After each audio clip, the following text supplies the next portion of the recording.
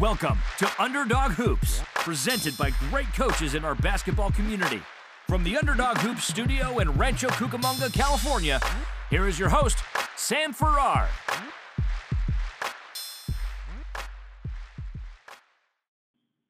Hello, coaches. Welcome to Underdog Hoops. In today's video, we are going to be talking about summer basketball. But before we do that, we are going to head to a commercial, and we will be back shortly.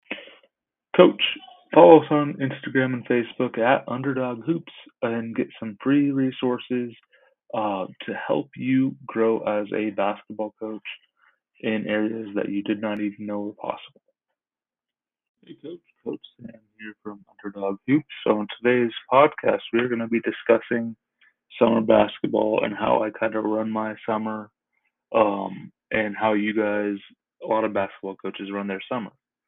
Um, so, when I'm in summer, I have my tryout very early into their summer break.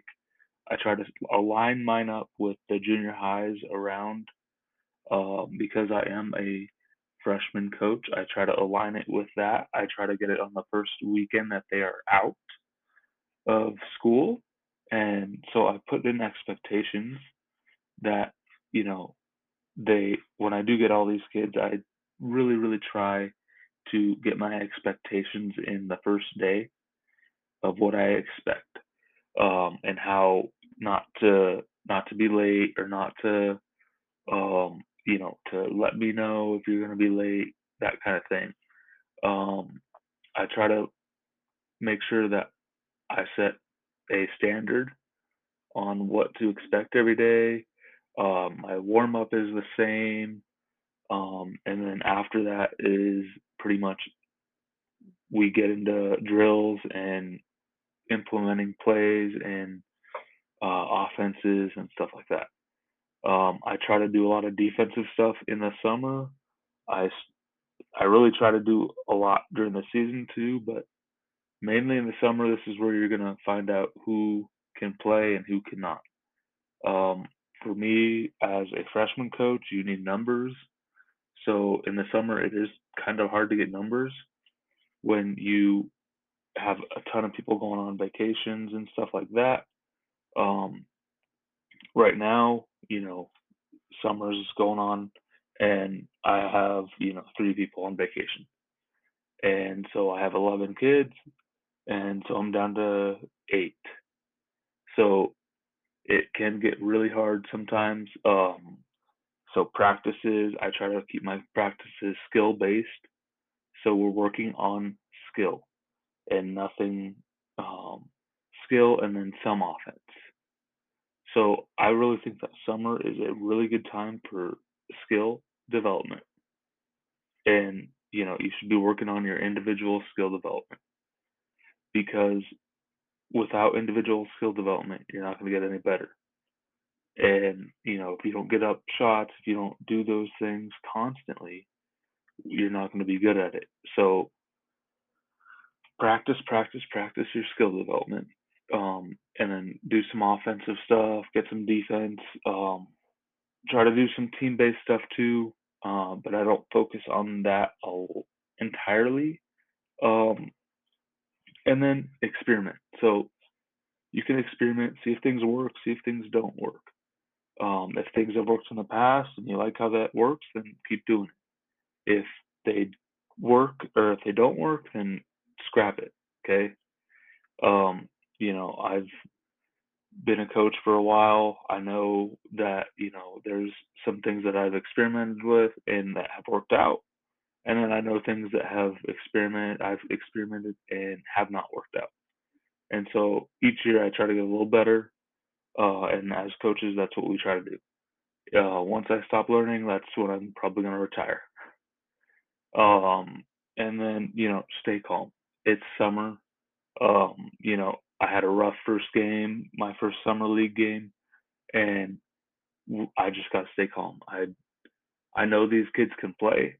I also know that my expectations for them are more than this other team that we played. Okay, my expectations are high. And I think that's important to have as a coach. You want to have high expectations, and stay calm and make sure that, it's summer. You're not going to have great refs. You're not going to have your whole team. Um, some people are doing travel ball, and doing both. And then some people go on vacation. Like I said earlier, you got to stay calm. This is not your roster that you're going to have completely in the fall or winter time. You will get some people from other sports usually. I usually do.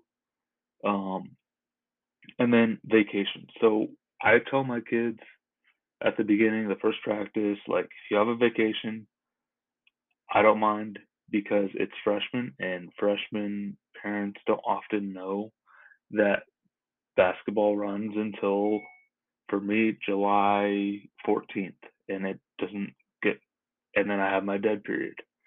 Another thing is you need to make sure that you know your dead period. You need to know how long you need to take. For mine, I'm pretty sure it's like a minimum of 2 weeks, and I think that's, pretty average.